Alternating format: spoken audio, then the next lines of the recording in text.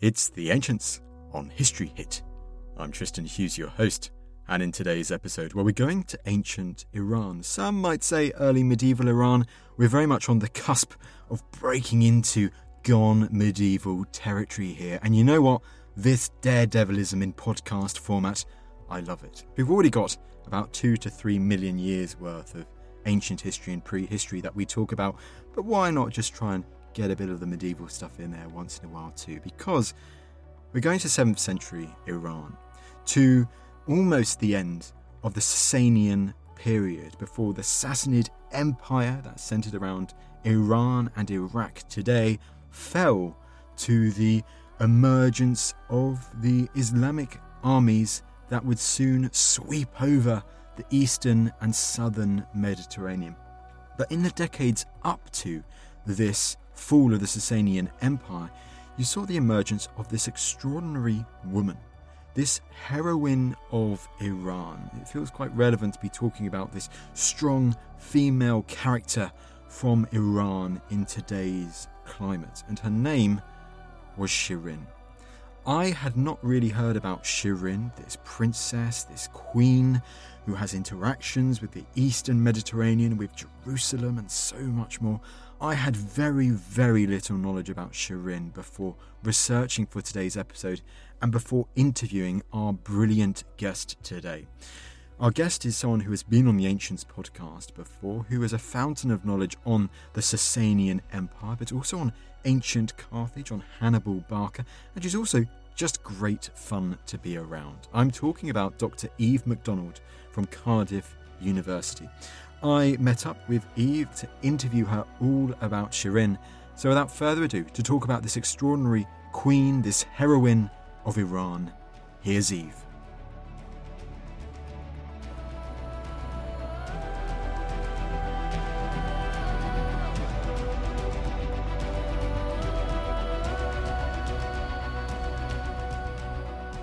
Eve, it is wonderful to have you on the podcast today. Hello, Tristan. What a pleasure to be back. I know, welcome back. It's been too long. You've talked about Hannibal, you've talked about the Sasanian frontiers in the past, and now this is a topic very much close to your heart that we're talking about today.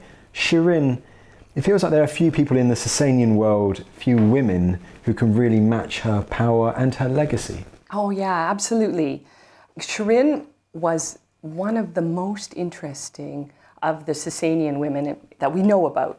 You know, she was a historical figure who then becomes this massive legendary figure as well in the post-Sasanian world and into the early modern world.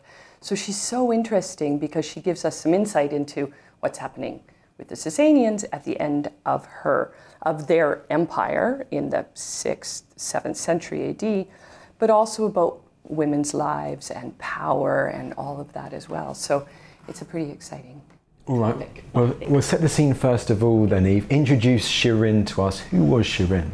Okay, so Shirin was a Christian woman who lived in the late 6th, 7th century AD, and she was the queen of the Sasanian Persian Empire. And of course, you know, the Sasanians ruled this enormous region all across the Iranian plateau, the Middle East, from the Euphrates to the Indus, and from the Caucasus to the Arabian Peninsula in this period. We think that Shirin came from a place called Khuzestan, and that's today the southern part of, if you think the southern part of Iraq, just a little bit to the east, and then the southwestern part of Iran. So that area, it's just a little bit to the east of the Tigris Delta. So we think that's where she was from, and that area was really well known as an old Elamite region in origin, and their big city was Susa. And so in the Sasanian period, that's where she came from. Now we know about her from a whole bunch of different sources. We know about her from sources that are contemporary to when she lived, and then some that come much, much later. So we have Christian bishops who talk about her, and we have Syriac chronicles and Armenian histories. We have early Arabic histories. We have Persian medieval poems and stories too. So she comes to us from a whole variety of different sources, which makes her interesting, but also sometimes a little tricky to get a hold of. Yeah, absolutely. Well, we'll definitely delve into first her life and then her afterlife, as you hinted at there, Eve. But, I mean, set the scene a bit more, therefore. So the early 7th century, the Sasanian Empire, which you've mentioned there. I mean, what's the situation with the Sasanians at this time? So yeah, this period is one all across the ancient world, all across the Mediterranean, Europe, the Middle East, Asia. It's a period of great change. It's a period of transition. So from the 6th and 7th century, we have this period where the ancient world is moving into what we call the medieval world. And this is true really in all these different regions that the Sasanians ruled over. So the Sasanians come to power, you might remember, in the 3rd century AD by overthrowing the previous dynasty, the Arsacid dynasty, and they ruled the Parthian Empire. The Sasanians are Zoroastrians, so they come to rule over this big empire. They themselves practice Zoroastrianism, but the population is really multicultural. There's Jewish populations, Christian populations, pagans, there's Buddhists, there's everyone in between in this empire. And they rule for 400 years and until the 7th century, really. And so they have a big dynamic kind of impact on the whole of the late ancient world, we like to call it. But in the time of Shirin's life, in the 6th century, late 6th and early 7th century, the Sasanian Empire is ruled by a king of kings whose name was Khosrow Parvez. That means Khosrow the Victorious. And he's sometimes just called Khosrow II. You might see that. So he comes to power late in the 6th century AD. Now this is a tricky time in the history of the Sasanians and in the history of the East Roman Empire as well. His father, Khosrow's father, had been very unpopular and he was deposed by the nobility, and the son is put on the throne. But in the east of the empire, so in the region that we would probably think about as Oxania, Transoxania today, so the eastern part of Iran and Afghanistan and many Turkmenistan, Kazakhstan, all those places, there was a heroic general who was supposedly loyal to the King of Kings who rebels against Khosrow's appointment and leads this rebellion. And his name was Bahram Chobin. And he comes from a really important family. So he rebels against Khosrow, and Khosrow has to flee. He doesn't stay and fight, he flees, and he flees to the Byzantine Empire. So he flees to the Eastern Roman or Byzantine Empire, whichever one we want to call it. And this happens around 590 AD. So we have a king at their capital city of Ctesiphon, and we also have one in exile who's living with the Byzantines. And this is all sort of happening around the life of Shirin, really, as well. So it's the background is this interplay between the Sasanian king and the Byzantine emperor Maurice, and the way in which Khosrow comes back to power by using the troops of the Byzantine armies. The Armenians who fought with the Byzantines support Khosrow, and the Byzantine emperor supports him, and they put him back on the throne. So it's an unstable time, obviously. One of the things that's really important to think about, I think, when you think about the relationship between the Byzantine and the Sasanian Empire at this period is that it's long, complicated, very long border between the two regions, that central Middle Eastern region all the way up into Armenia. There's long periods of peaceful interaction and periods of intense warfare.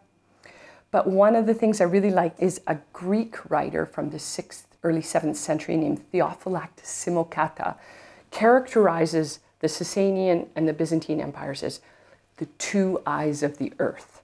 So they're really the two superpowers of the day, and they consider themselves the most important powers in the region. So that's how they saw themselves. So more or less as equals. They fight wars, they have lots of peaceful interactions, but they rule everything in the region, according to them. According to them, so it sounds like also at the moment, as you mentioned, it's unstable, but at this time there is peaceful relations, even almost an alliance between the Byzantines and the Sasanians. But I'm guessing that alliance doesn't last that long. Exactly. So you have to imagine that the King of Kings, who's Khosrow, is put back on the throne around 592 AD. And as far as we know, what he gets up to is he spends the next almost 10 years consolidating his power. So he's within the Sasanian confines, their sphere of influence, he's fighting, putting back his power base, knitting back together his empire. And then in the year 602, everything changes. So the Eastern Roman Empire, the Byzantines, the Emperor Maurice is overthrown there by a man whose name is Phocas. So he usurps the throne and overthrows Maurice, the Eastern Roman Emperor. Now Maurice, if you remember, that's the Maurice thing with the accent, had been Khosrow's, the Sasanian king's #1 supporter. He had supported the Sasanian king of kings in his position. And so Khosrow loses his ally in the Byzantine throne, basically. And what he does is he turns around and he attacks the Byzantine Empire under this usurper. And he basically marches almost all the way straight through it in this really aggressive move. And he conquers a huge swath of what was the Byzantine Empire at this time. So the border, which had largely been along the Euphrates for many, many, many centuries, all of a sudden completely collapses. And we have the Sasanians marching all the way across the Middle East, into Egypt. They get as far as Libya. They march all the way up through into Asia Minor as well. So this is this huge collapse of Byzantine control of this region, and an enormous gain for the Sasanians. And this is the largest extent of the Sasanian Empire through its whole existence. So it's a pretty intense moment of Sasanian-Byzantine war happening right at this point. Now, the problem is, of course, is that everybody in the Byzantine Empire is horrified and they overthrow Phocas. So Phocas gets overthrown, and a new emperor, his name is Heraclius, comes to power.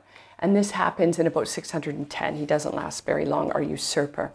So Heraclius comes to power, and he turns around and counterattacks. And he does it in a really interesting way. He doesn't, you think about where he's in power, which is Constantinople, modern Istanbul. And in order to get at the Sasanians, he goes along the Black Sea, and he goes south directly through Armenia, right into the heart of the Sasanian Empire. And then the reverse happens. So the whole of the Sasanian military collapses, and the Byzantine army marches almost all the way to Ctesiphon. And by 628, Khosrow is overthrown by his own son and is killed. So in a period of almost 30 years, there's been just massive upheaval across the whole of the Middle East, the Eastern Mediterranean, and it's been this incredible all-out war between the Sasanians and the Byzantines. And that's the background for Shirin, basically. That's who or how we can understand her as a queen in this period. It's such an interesting turbulent period, isn't it? And one I really knew absolutely nothing about. So if we therefore now turn our attention to Shirin herself, what's our earliest evidence for this figure? Okay, so when you go back to the beginning, to Shirin, and try and figure out about the life of this queen of the Sasanians, and how this woman appears in this epic story of warriors and warlords, of kings and emperors, we can go back to, and it's nice in a way, we go back to the histories written at the time, and what it gives us is a picture of what's going on underneath the picture that we usually get of big men fighting big wars. And our earliest contemporary reference to Shirin is in an ecclesiastical history that's written by a man whose name is Evagrius. Now, he lived from around 530 to around 600 AD, and he was from a town on the Orontes River in modern Syria today. And he was called a scholasticus. So his work is by Evagrius Scholasticus, and that means he was an advocate. So he was a very important man. He was very closely connected to the patriarch of the church at Antioch. And his only surviving work is this ecclesiastical history. And it tells us the story of the rise of various different Christian groups at the time, the East Syriac Church. And the reason that we have this work at all is that it was preserved in a much later Byzantine historian work. So it was something that comes from the 11th, 12th century that preserves his work about this time. And so what's really, really interesting is that Evagrius talks about Shirin specifically. So we have specific evidence putting Shirin into the context of her time by a very important writer. And he talks about her and her husband, Khosrow II, in terms of the patronage of a really important shrine to a Christian saint whose name was Sergius. That is from a place called Rasafa today. It was called Sergiopolis in the days. And it was the burial place of a Christian saint who was martyred under the Emperor Diocletian in the late 3rd century AD.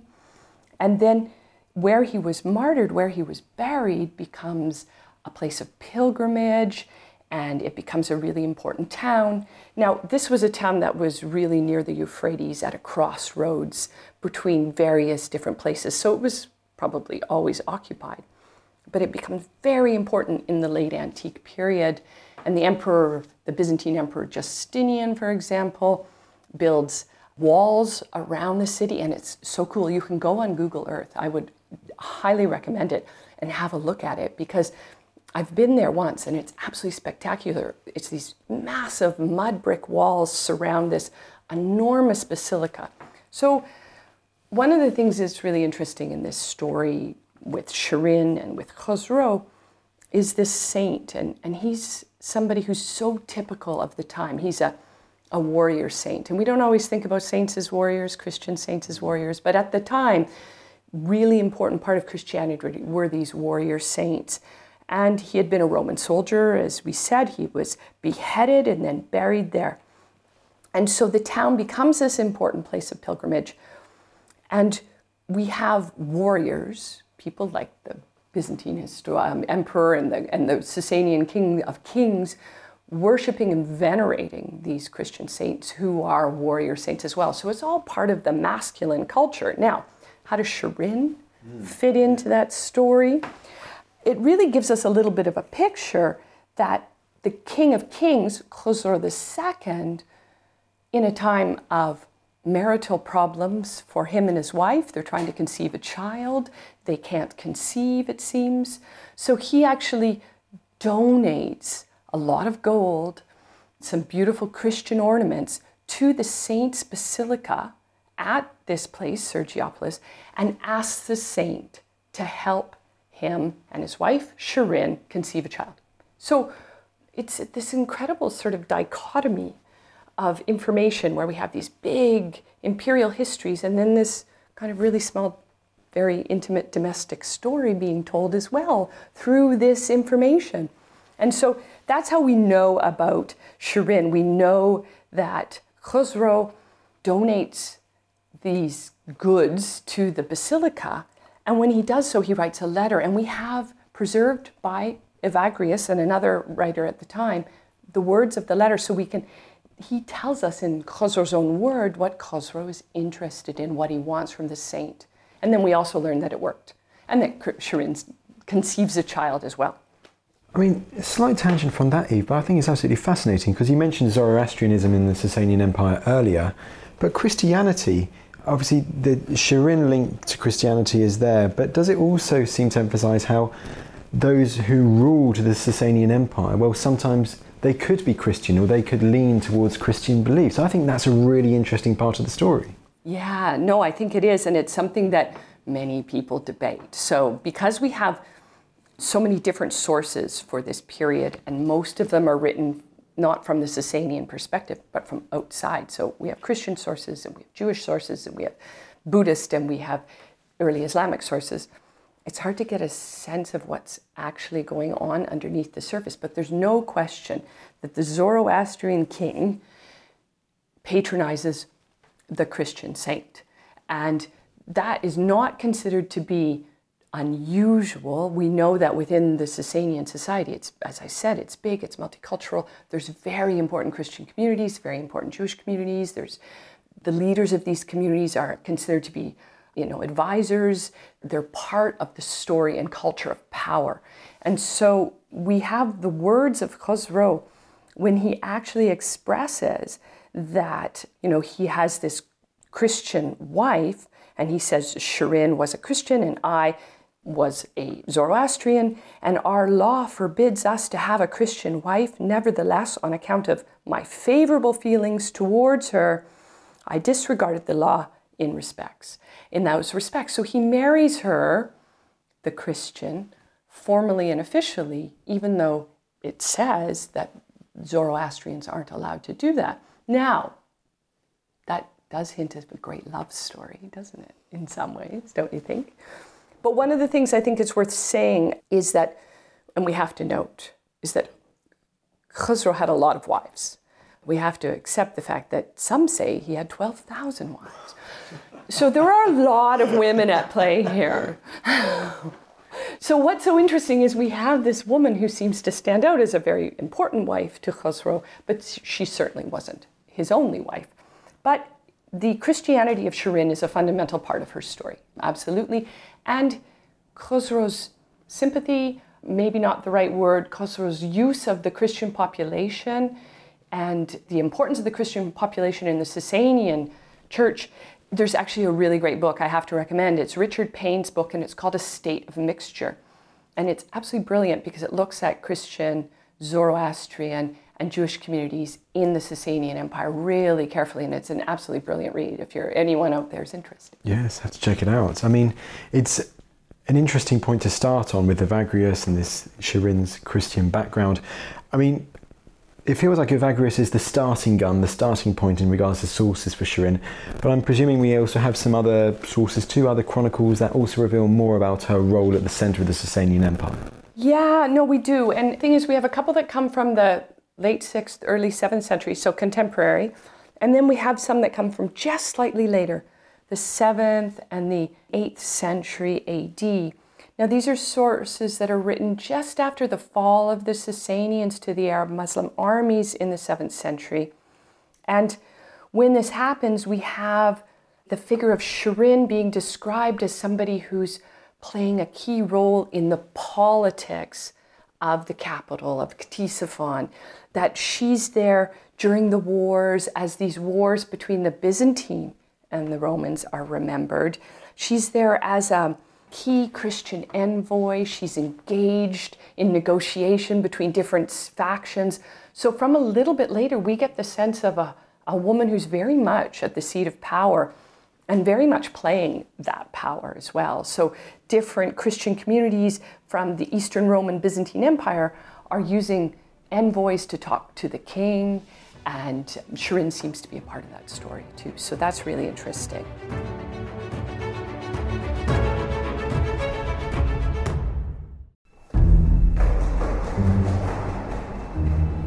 I'm Professor Susanna Lipscomb, and this month on Not Just the Tudors from History Hit, I'm dusting down my magnifying glass to investigate some of history's most notorious murders and brutal crimes. Was it a quarrel, or was the brilliant playwright Christopher Marlowe actually murdered in that Deptford inn? Was Amy Dudley, wife of Elizabeth I's favourite Robert, pushed down a flight of stairs to her death? Were the Guises, that great French family, actually bloodthirsty murderers who secured their power through ruthlessness and violence? And what's the truth about the Hungarian noblewoman who allegedly killed hundreds of young women? Join me, but not on an empty stomach, for Not Just the Tudors from History Hit, wherever you get your podcasts.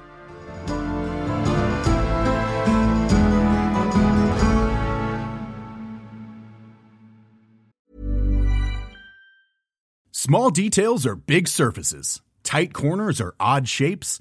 Flat, rounded, textured, or tall. Whatever your next project, there's a spray paint pattern that's just right. Because Rust-Oleum's new Custom Spray 5-in-1 gives you control with 5 different spray patterns. So you can tackle nooks, crannies, edges, and curves without worrying about drips, runs, uneven coverage, or anything else. Custom Spray 5-in-1. Only from Rust-Oleum. Hi, I'm Daniel, founder of Pretty Litter. Cats and cat owners deserve better than any old-fashioned litter. That's why I teamed up with scientists and veterinarians to create Pretty Litter. Its innovative crystal formula has superior odor control and weighs up to 80% less than clay litter. Pretty Litter even monitors health by changing colors to help detect early signs of potential illness. It's the world's smartest kitty litter. Go to prettylitter.com and use code ACAST for 20% off your first order and a free cat toy. Terms and conditions apply. See site for details. Millions of people have lost weight with personalized plans from Noom. Like Evan, who can't stand salads and still lost 50 pounds. Salads generally for most people are the easy button, right? For me, that wasn't an option. I never really was a salad guy. That's just not who I am. But Noom worked for me. Get your personalized plan today at Noom.com. Real Noom user compensated to provide their story. In 4 weeks, the typical Noom user can expect to lose 1 to 2 pounds per week. Individual results may vary.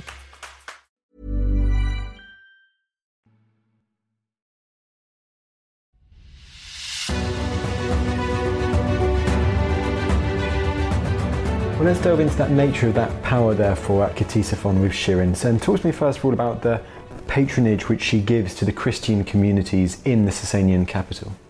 So, one of the big issues that happens during the Byzantine-Sasanian War and during Khosrow's conquest of the whole of the Middle East and through to Egypt is that he captures the city of Jerusalem, and he supposedly, if you believe that the true cross was ever in the city of Jerusalem, and I'm sure it was, he picks up the true cross of Jesus and he takes it back to the Sasanian capital.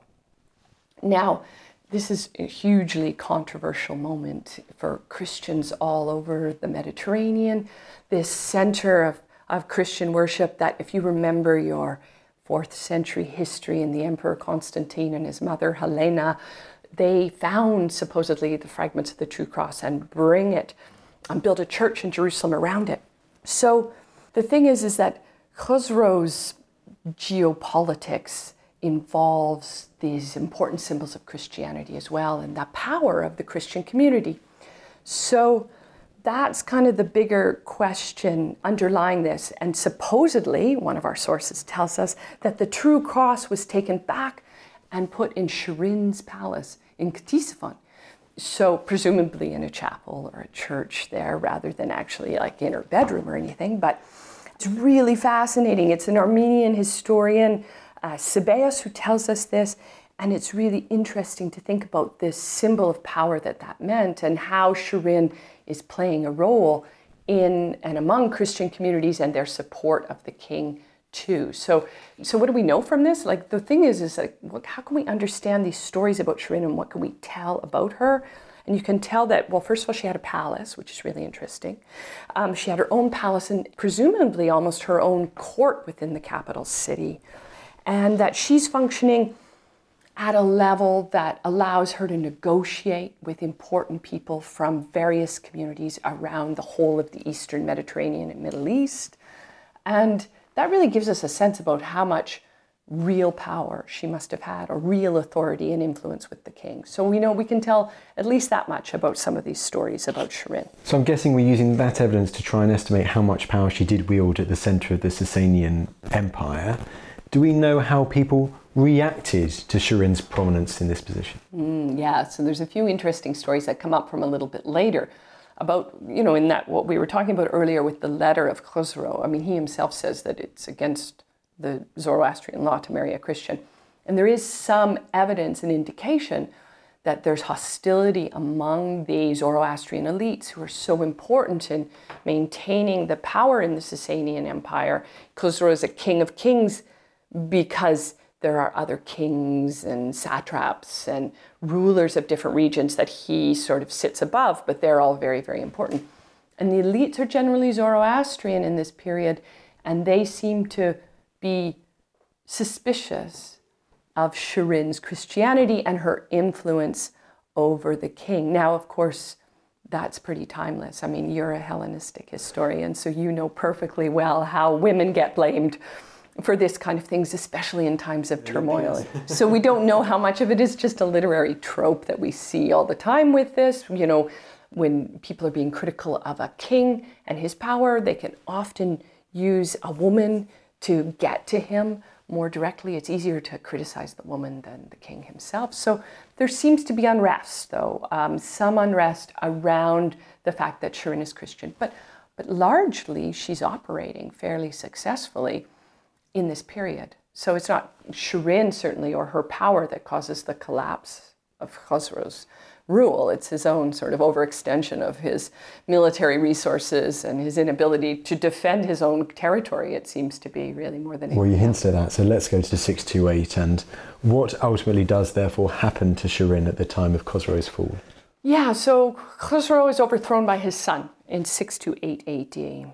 And we don't really know what happens to Shirin in this period. And that's because between 628 AD and 651 AD, the Sasanian Empire completely disappears.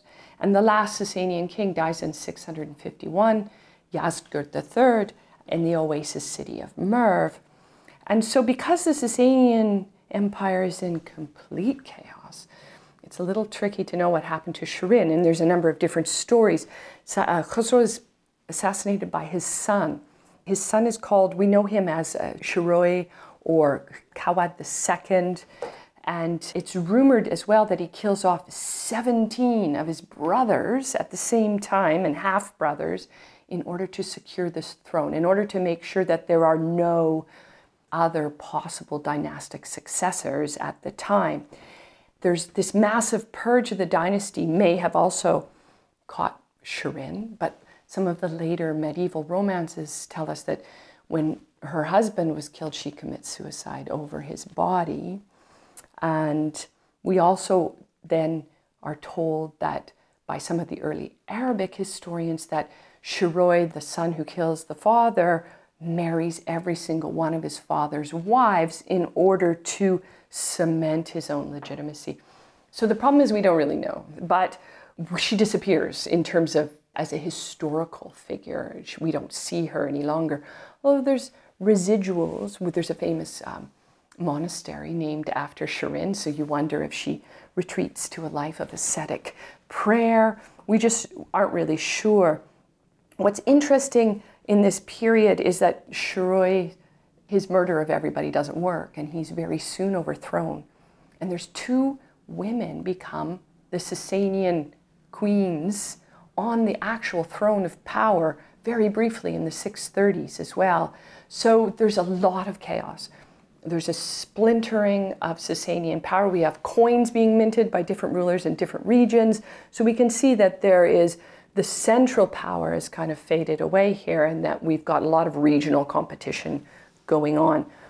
So we're not sure what happens to her, whether she does the star-crossed lover, commits suicide over her husband's body, or is murdered in the purge, or retires to a convent somewhere. We really don't know.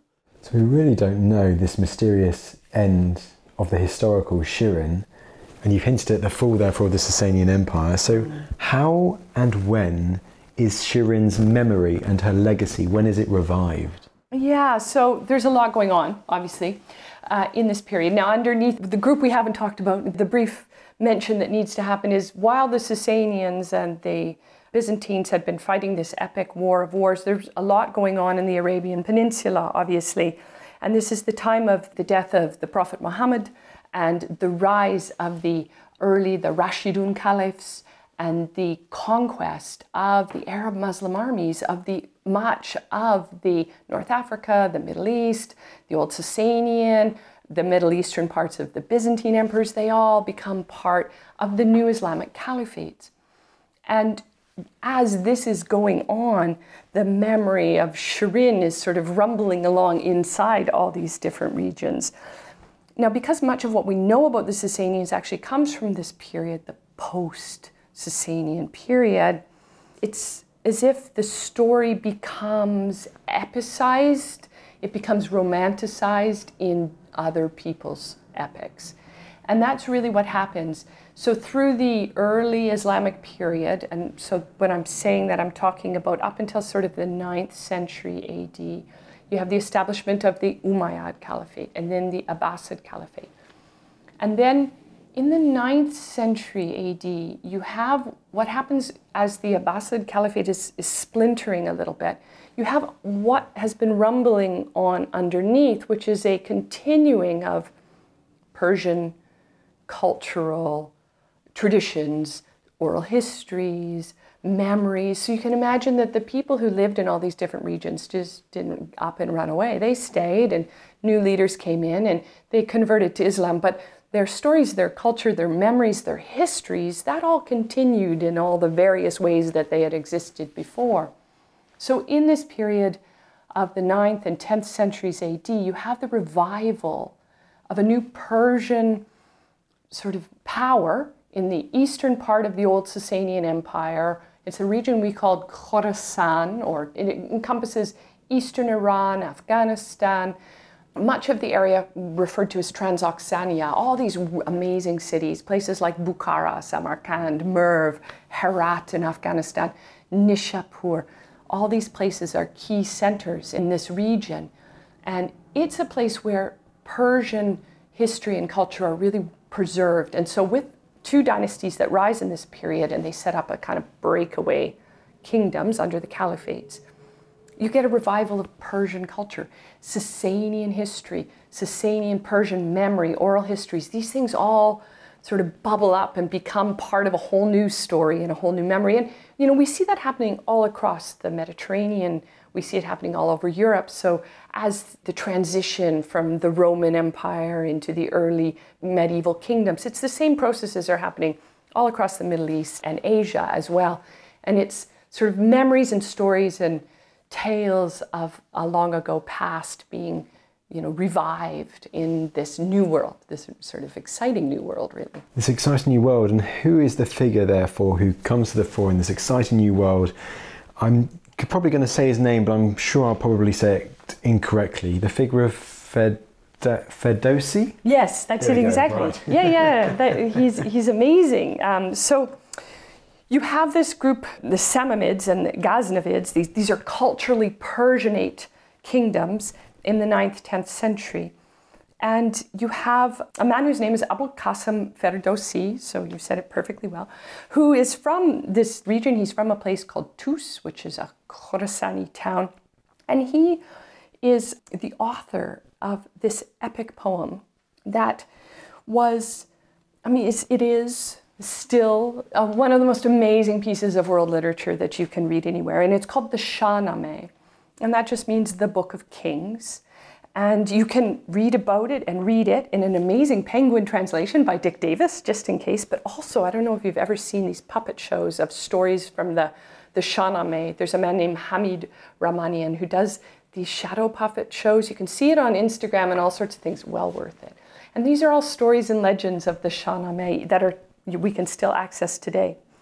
But during this period of Persian cultural revival, this poet named Ferdowsi writes an epic poem, 50,000 rhyming couplets. It's an enormous achievement.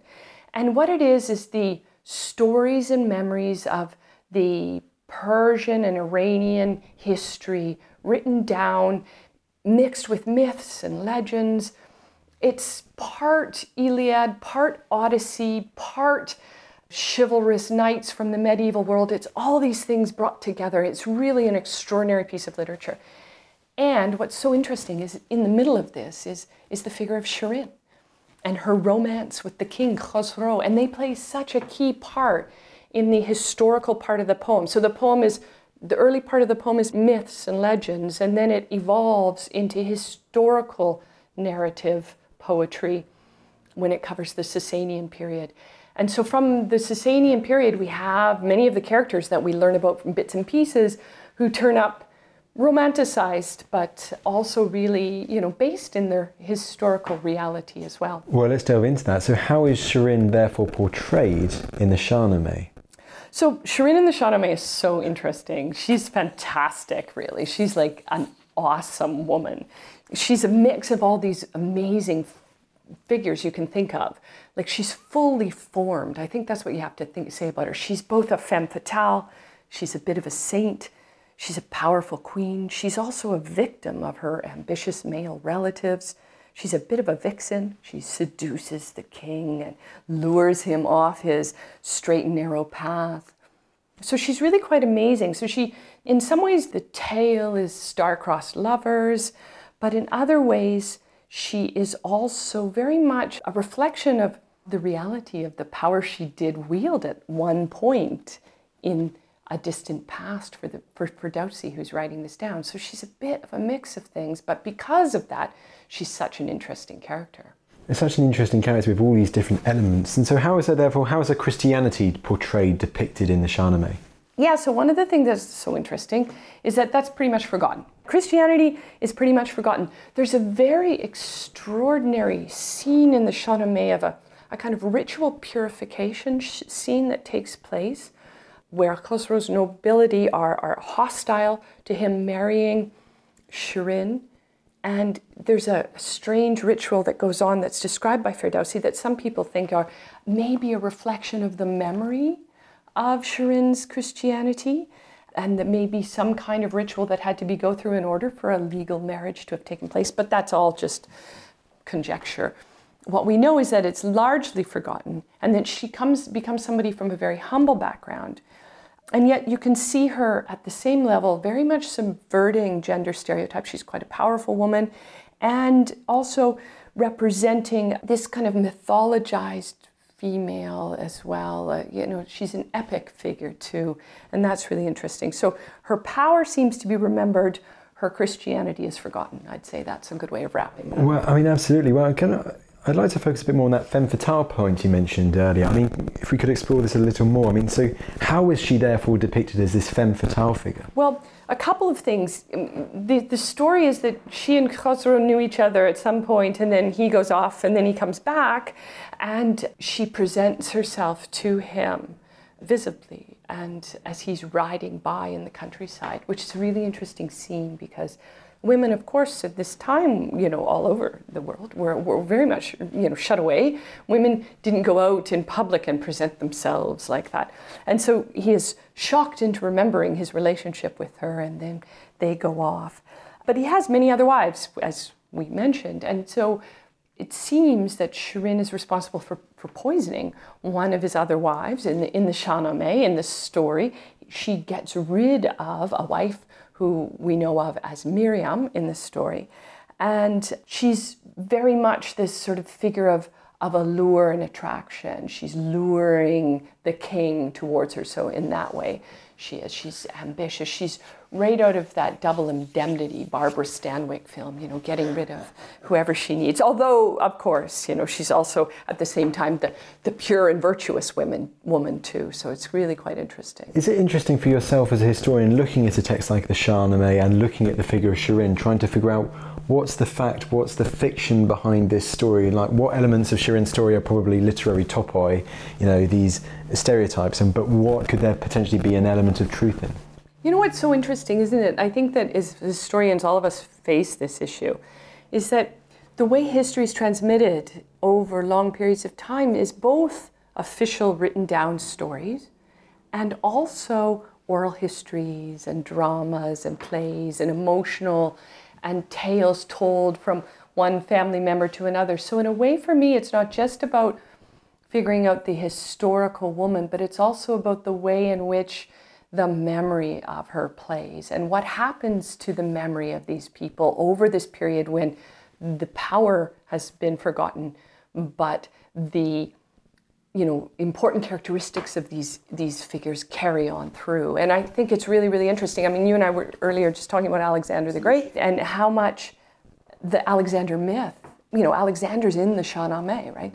Alexander, this historical Hellenistic king, becomes a mythical hero in a 10th century Persian poem. It's absolutely fantastic to think about that transmission, isn't it? Absolutely, and the same thing kind of Shirin, as you say, that mythical version of Shirin too in the Shahnameh, and I'm guessing therefore the importance of it is these elements of Shirin's story, the importance of Shirin in the Shahnameh, as you mentioned there, that makes sure that her memory, her legacy will continue in the centuries following. Absolutely, and that's what happens. So what's amazing is that, Ferdowsi writes this epic poem, and it's really amazing. What happens, of course, is there's big geographical and geopolitical turmoil just after this, because within a couple of centuries, the Mongols have completely swept through this whole region. Many towns are destroyed or changed, and there's a whole different kind of rulership in the region. But what's fascinating is the Mongol kings love the Shahnameh. They absolutely adore it, and it becomes one of their favorite pieces of literature. And so it then becomes illuminated into these beautiful manuscripts over the course of the 14th and 15th into the 16th century. And so the story of Shirin and Khosrow becomes codified into the story of this whole region. And of course, the Mongols rule this massive empire, and it becomes the sort of the Persianate world spreads out all the way from really Istanbul well into Central Asia. And these stories turn up all over the place. So in the 12th century, there's a writer named Nizami who kind of writes what we might call the orthodox Khosrow and Shirin romance. And that is, again, something that's remembered very, very well still in Iran, and becomes something that kids read about. And these stories are all part of the growing up and engaging with the history and culture. So not only does it become part of a big story of kings, it also becomes part of the story of the Persian world and Persianate culture, and how that lingers on across a big, wide area too. And then you have all the way through to today, Shirin, absolutely fundamental into the story of Iran and Iranian women. And the filmmaker, the Abbas Kiarostami, very famous Iranian filmmaker, in 2008, made a film called Shirin that you can see still. And it's absolutely fascinating, because it's the story of Khosrow and Shirin being played on a screen, but you don't see any of that. All you see are women's faces and their reaction to the story of Khosrow and Shirin. And it's an incredible piece of cinema, absolutely revolutionary. And of course, it's very much focused on Iranian women. And I think that's what's so interesting. And today more than ever, I think the focus on Shirin it's a wonderful time to be doing this, because of all the amazing women in Iran who are at the moment dealing with and rising up and expressing their power. And I think Shirin is a great example of that long tradition in Iranian culture. It does feel like a significant moment to be doing this podcast, an important moment to be doing it too. So it was great to get you on to talk about this. I mean, last thing from me, I know we're kind of going back, but you mentioned that Khosrow and Shirin romantic story in the Shahnameh. We didn't really talk about the end for Khosrow and Shirin, but I'm presuming it's quite a romantic or quite a sad Romeo and Juliet end to their story too? It is, really. It is a sad end. One of the classic scenarios, of course, for women in ancient societies and in medieval societies was they may be powerful in their own right, but very much subject to the whims of male power. And in this story, in the Shahnameh, when Khosrow is killed, there's the advances made by his successor to marry Shirin, and she refuses that, and she does go and commit suicide over her husband's body. So it is a sad story. It is the sort of Romeo and Juliet end to, I guess, the only way in which in a proper medieval romance that can happen. Well, there you go. Well, Eve, this has been an absolutely fantastic chat to talk all things Shirin, and it just goes for me to say thank you so much for taking the time to come on the podcast today. Thank you so much, Tristan. A real pleasure. Well, there you go. There was Dr. Eve MacDonald, Sasanian expert and just a brilliant figure, explaining all about this heroine of ancient Iran, about Shirin. I hope you enjoyed the episode today. As mentioned at the start, it feels quite relevant to be talking about Shirin at this current time. Anyways, last things from me. If you're enjoying the Ancients podcast, you're enjoying our episodes and you want more, well, we've got more than 250 episodes in our archive, all free for you to listen to. Just start having a delve into those. Although I warn you, the earlier you get, the more raw an interviewer I become. But maybe that's all part of the charm. Who knows? Anyways, one other thing from me, if you're also really loving the Ancients podcast and you want to help us out, you want to help me out, you want to help the whole team out, I'm just the tip of the iceberg. We have a huge team on the Ancients who work day and night, maybe not day and night, but they work so hard in making sure that we have brilliant topics coming up, that we've got ideas, that we want to get bigger and better, different concepts. It's just really exciting. I've got a big smile on my face just talking about this because it is such a joy to work with every single one of them, and my huge thanks to all of them. If you want to help us all out as we continue our mission to share these amazing stories from our distant past, well, you know what you can do. You can drop us a lovely rating on Apple Podcasts, on Spotify, wherever you get your podcasts from. You can spread the word to your friends, to your amigos, to your other halves. Show them why ancient history is the coolest type of history, and also prehistory too. Well, that's enough rambling on from me. Thank you for listening if you're still listening, and I'll see you in the next episode.